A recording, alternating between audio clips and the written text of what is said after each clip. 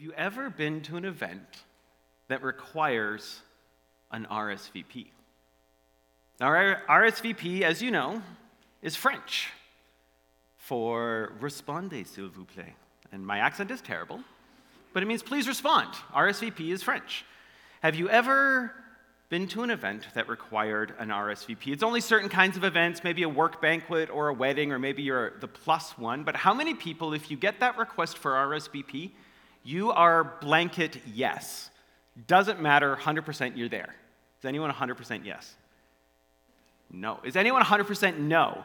Doesn't matter who it is. It could be your wedding and you're like, I'm not going. Is anyone like 100% no? Okay, so everyone's in the middle, which means we all have reasons that are going to get us to say yes or no to an RSVP. For me, as I was thinking about it, there's three things generally that will get me to say yes to an RSVP. One is if the event itself is important. If it's important to the host, if it's important to Emily for me to go, well then yes, I will RSVP and I will go. Secondly, if I know that people are there who I know and I get to spend time with, that's going to be a reason I'm going to say yes. And thirdly, if the food is good. It's like, if the food is good, I don't care who you are, I'm there. And if I don't know anyone, just give me a seat by the table, and I will eat. And so if it's important, or if there's people I know, or if the food is good, I'm probably going to be there. Now, you might have different reasons, your reasons might be similar, but sometimes we get this request for an RSVP and we don't actually want to go. And I'm not talking healthy boundaries, I'm not talking setting priorities, I'm saying you just don't want to go, and it's hard to say no. And so what do? Well, some people would just say maybe and then not go. But other people, they'd break out the excuse. And the discussion question today is, what's the best excuse you've ever heard someone use for getting out of something? And I would love to hear a couple from you. What are some of the best excuses you've ever heard someone use for getting out of going to something? Just shout them out. Sorry?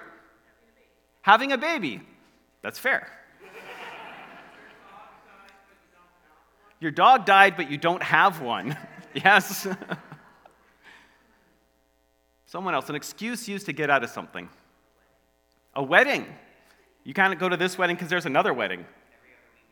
Every other week there's a wedding. Okay. One of the best excuses I ever heard was a friend's dad.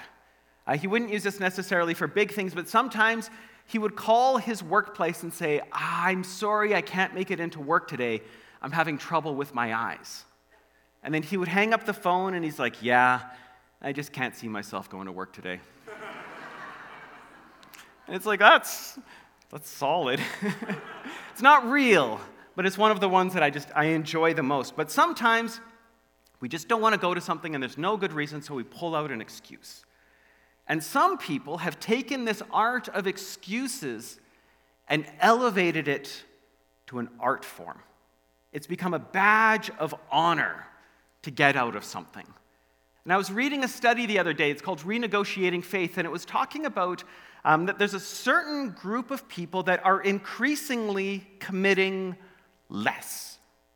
That you can ask them to commit, and it's less likely that you're going to get a yes up front. And it's for two reasons. Funnily enough, one of the reasons is a fear of missing out, or FOMO. How many people have heard of FOMO? Fear of missing out. Lots of people, yeah. And so it's funny because you get an invitation, hey, do you want to come for dinner? You want to come to a wedding? Do you want to come to this? And this fear of missing out causes you to say no because you're worried that something better might come along. And social media has driven this, that you see pictures of all of these events that you don't get to go to. So you invite me to something, and I know what that is, but something better that I don't know might happen, so I'm going to hold off committing. And secondly, there's a fear of, and it's called fear of passionless monotony. And this means that if I commit, it's going to be boring. And that's bad. So you invite me to something, and I'm going to be afraid that there's something better I'm going to miss, or that if I go, it's going to be bad, and therefore, I'm not going to commit at all. So it's this fear of missing out and this fear of passionless monotony. Has anyone ever wrestled with that? Some people yes, some people no. It can show up in relationships. You know, you're maybe in a relationship with someone and you don't want to marry the wrong person, and so you don't commit. It can show up in careers. You know, you test out a couple things and you don't want to get locked into something that's going to be boring, and so you pull back and you don't commit. It could show up in social events that if you get invited to a party, you don't want to go to a boring party or miss a better one, and so you don't commit. For me, it often shows up with purchases. If I'm going to purchase something, I will research it endlessly. I will check the sales, I will check the prices, because I don't want to buy something and find out the next week that I could have gotten something better or the same thing for cheaper.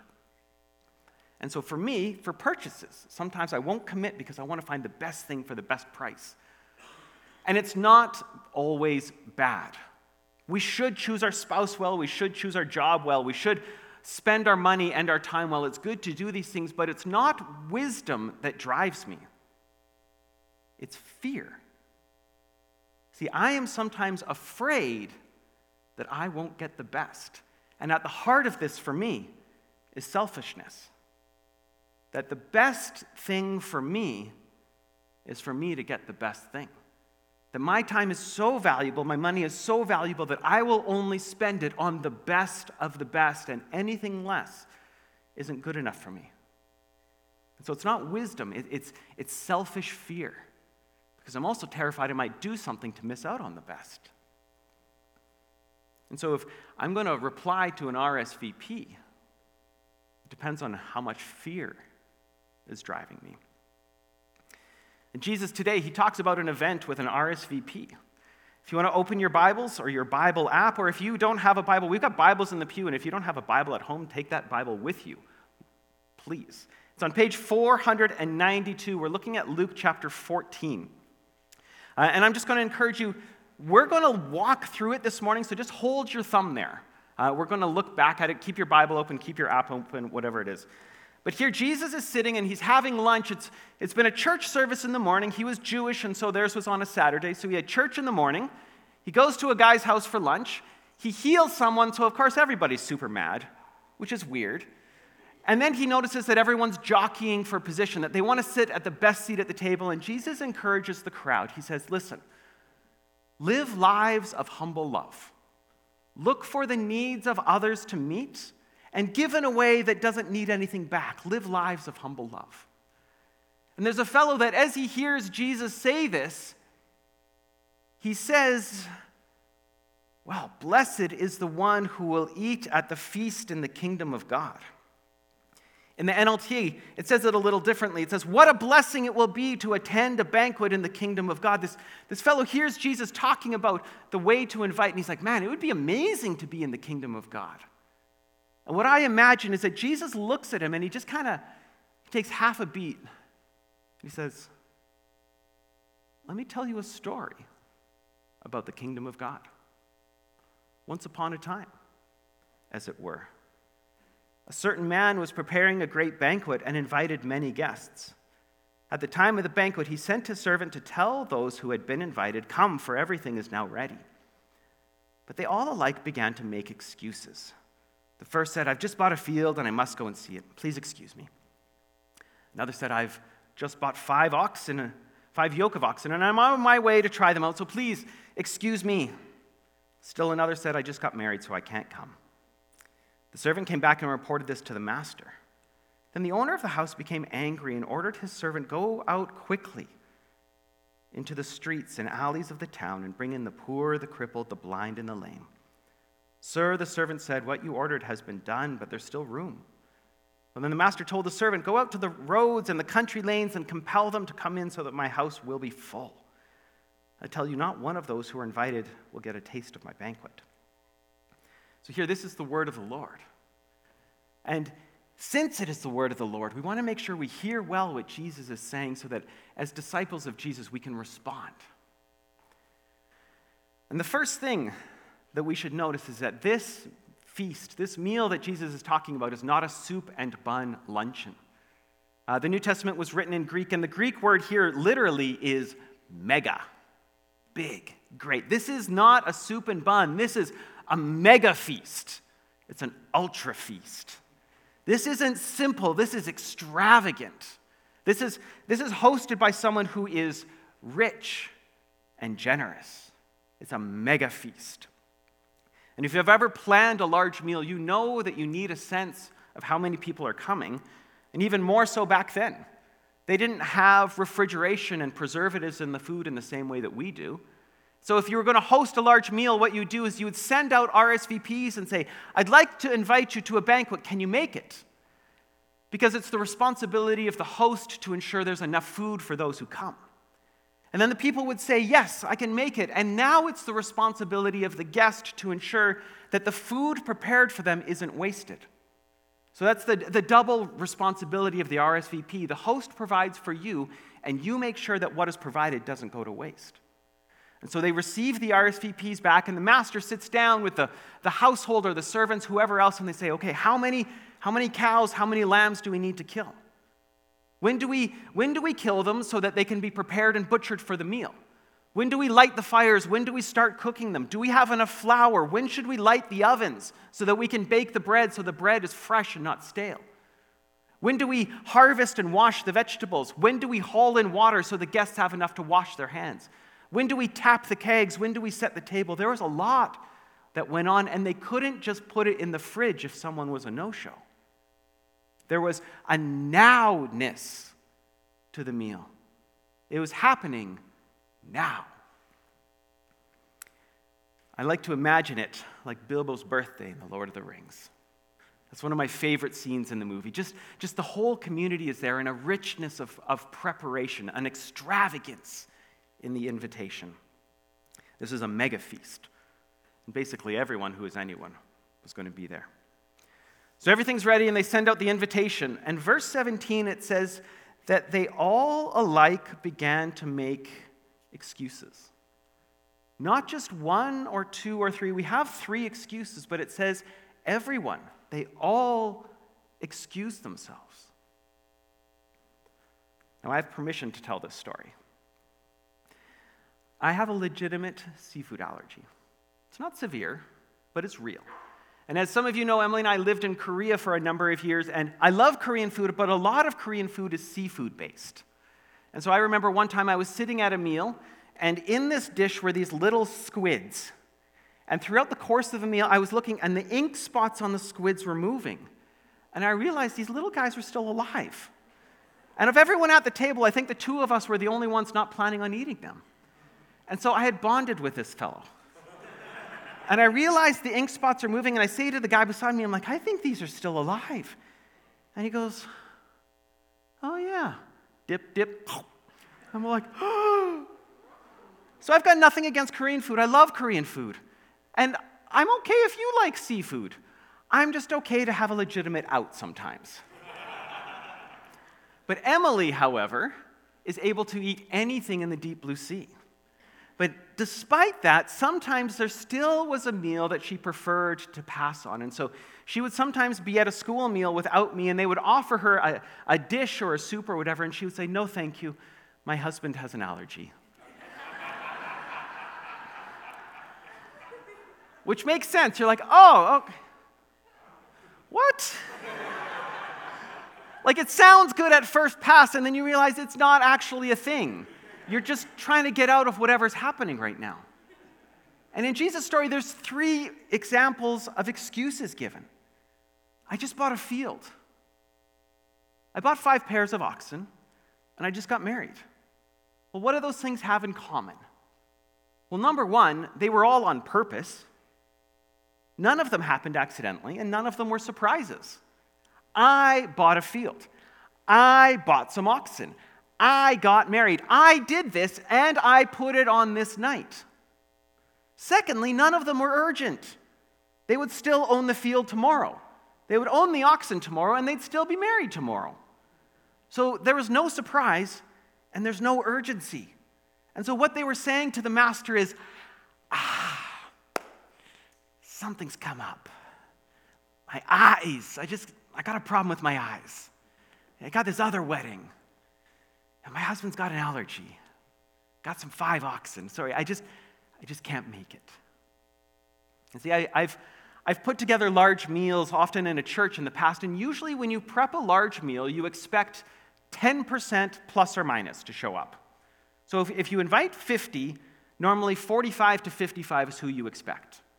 That if a few people don't make it, it makes sense. But if you put on a large Christmas dinner or host a birthday party and every single person is a no-show, that's an insult. That's intentional. See, there was something there that was on purpose where these people said, no thank you. So if you think of your party being a no-show, I think we can understand how the master felt. Verse 21, it says that when the servant tells him this, the master is angry. I would feel angry. I would feel insulted. It was my duty to ensure that you had food. It was your responsibility to ensure that the food prepared didn't go to waste. And here, nobody shows up. And so out of this insult comes something beautiful. The master tells the servant, he says, go out and find the poor, the crippled, the blind, and the lame, and bring them in. And this is a beautiful callback to verse 13 from last week, where Jesus says to the Pharisee, hey, when you guys have a lunch, don't just invite the people that are going to invite you out next week. Invite the people who can't pay you back. So when you have a lunch, invite the poor and the crippled and the blind and the lame. And here, Jesus is saying, okay, so when the kingdom of God, when the place where God is president, when I host a banquet, do you know who I'm inviting? I'm inviting the poor. I'm inviting the crippled. I'm inviting the blind. I'm inviting the lame. And here we see the master's heart where nothing was ever expected for attending the banquet. The only thing the master wanted was people to enjoy the hospitality. So find those, and even if they can never invite me back, get them here. Now I have a question. How was the servant able to get those people to the meal? It was ready. It was ready now. The meat was maybe on the spit. Maybe the first glasses were all poured. Everything was ready. How was the servant able to get all those people so quickly? I think it's because these were the people that had nothing else going on. They weren't going to say, excuse me, I've got this other thing, because they did not have any other thing. They were not the busy kind of people.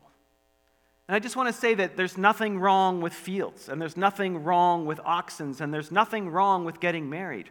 These aren't bad things, but they are bad excuses. And these are the people that had no excuse.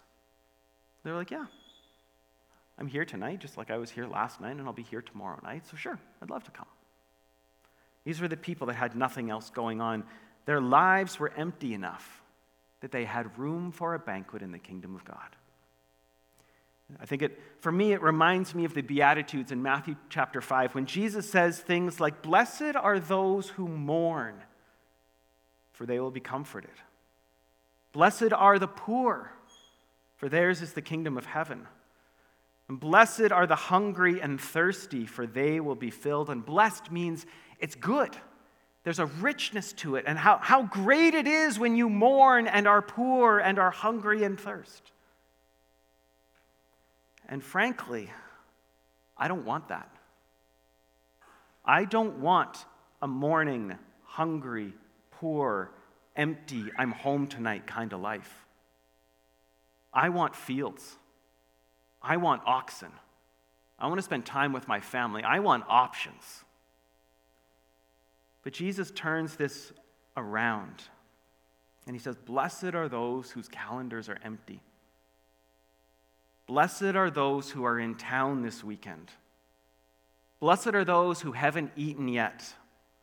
Blessed are those who have an evening with no plans, because they have room for a banquet in the kingdom of God. Blessed are the empty. See, in response, unlike the first group, everyone here seems to show up, and they show up quick. And even still, there's room. So then the master says to the servant, go to the country roads and compel them to come in. And here's such a beautiful picture of grace that keeps searching. Grace that says there will be no half-empty kingdom. Keep going.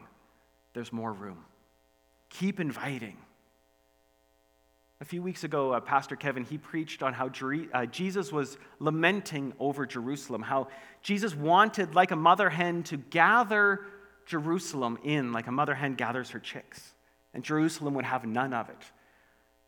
And Jerusalem was the city of God, and there's this understanding that the city of God was the people of God. And here Jesus is telling a story about going out of the city.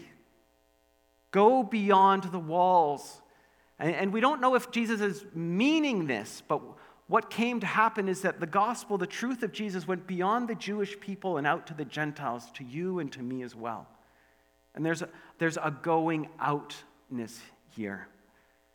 And it's not just going out. He doesn't just say go invite. What's the word here that the master used? He says go and compel them. Someone described that as insistent hospitality. And why would you have to compel people to come to a banquet? Well, imagine you're walking down the street later this afternoon, and someone rolls up in a nice car, and they're like, hey, you want to come for supper? You'd be like, I feel like I've seen after-school specials about this. No, thank you. It just seems weird, and you're like, I don't know this guy. I'm not really dressed for it. I don't have anything to bring. I wasn't expecting it. I'm sure other people could go to this thing. I'm a country bumpkin. I'm a farmer. I smell like it. I don't think you want me there. And the master says to the servant, compel them. And so it was the servant's job to say, there is room. And not just for someone like you. There is room for you. The master wants this place full. It doesn't matter. He understands the nature of the invitation. There is a place for you, and what he wants more than anything else is for you to come and simply enjoy the hospitality. Don't let this go to waste. We'd love to have you. Compel them. And it's this picture of grace that will not accept a half-empty heaven. But the very last verse kind of brings a warning to it. We said before that English doesn't have the same difference in Greek, that if I said, I love you, or I love you, you can't tell the difference between I love you one or I love you all. I do love you all, and I love you one. And here, the very last verse, verse 24, Jesus says, I tell you, not one of those who are invited will get a taste of my banquet. The you is plural.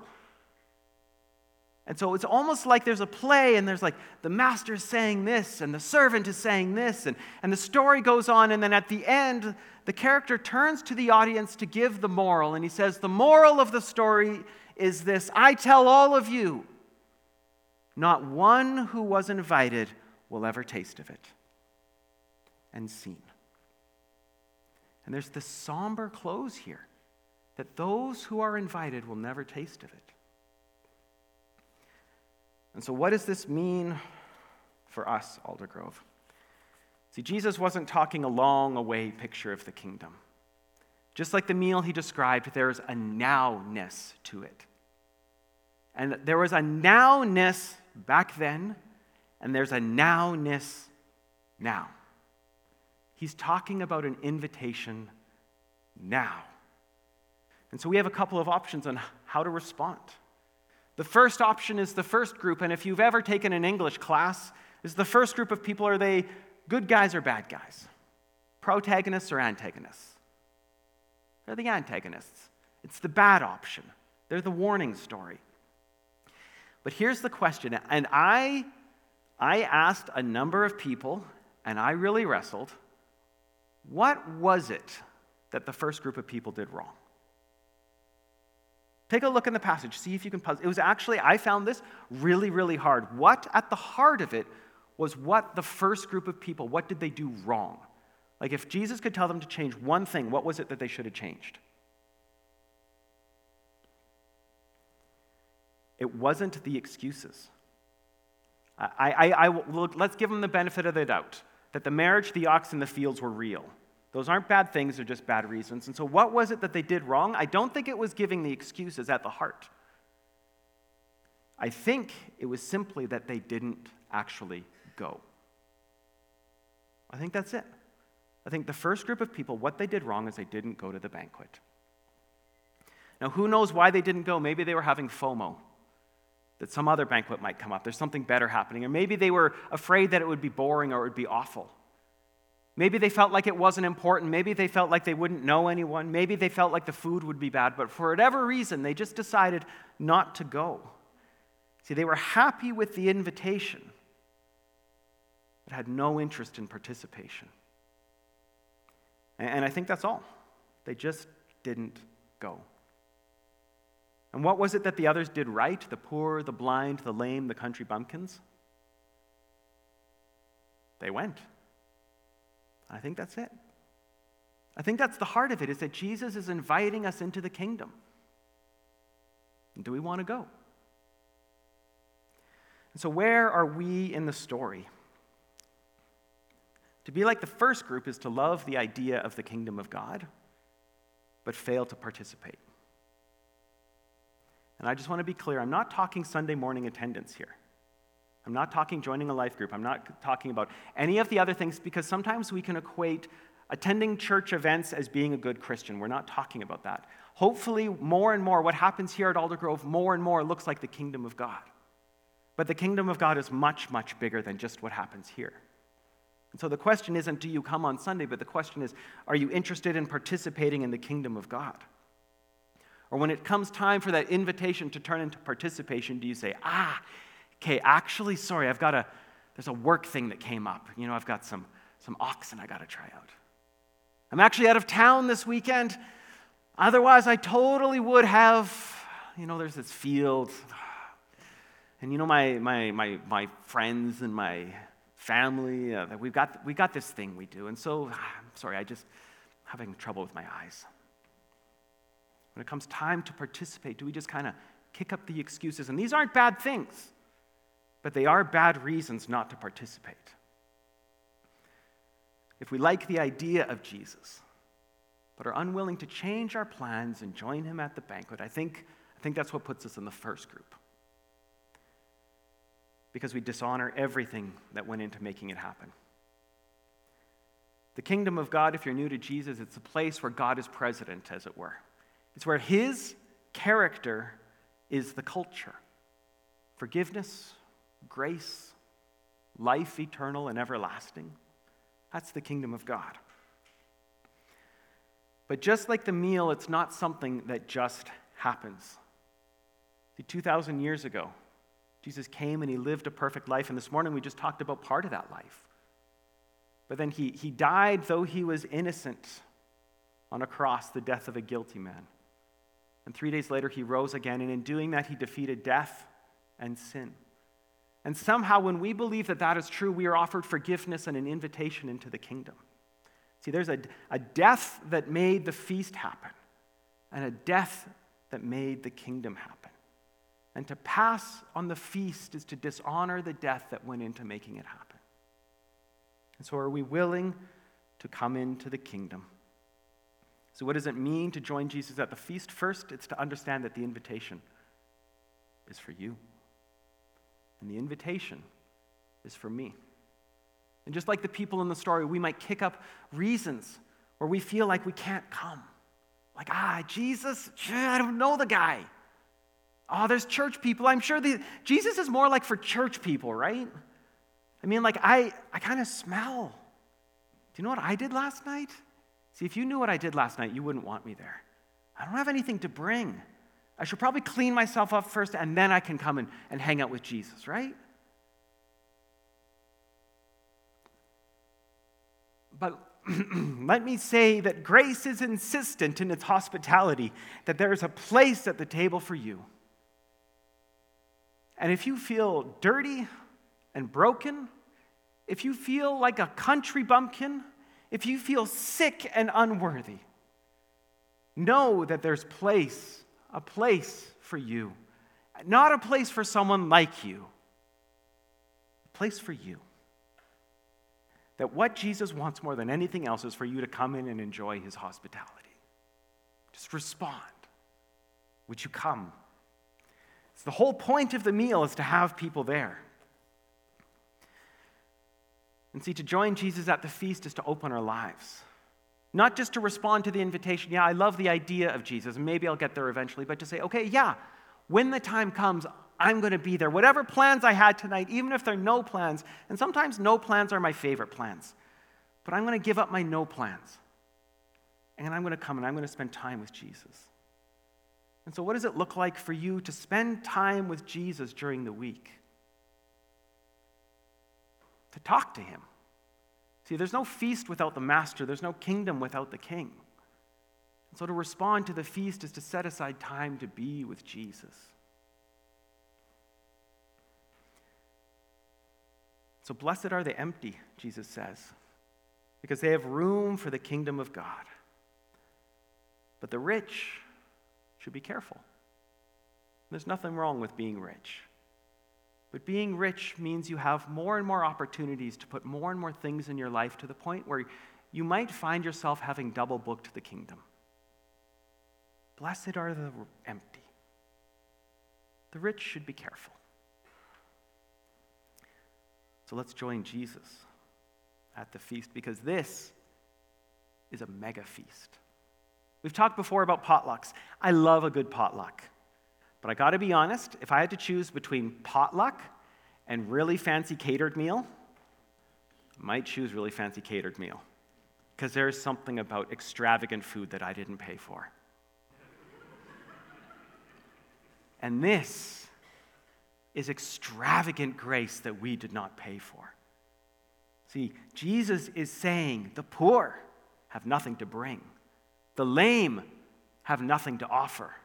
The blind are welcome, because you aren't providing what is being served at this feast.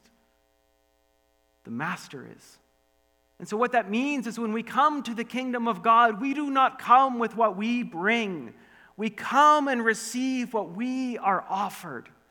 And we drink deep of grace, and we feast on the goodness of God that is being offered to us, independent of anything we've ever done. This is not a ticketed event, but it's an RSVP, and would you like to come and feast on the goodness and the grace of God prepared just for you?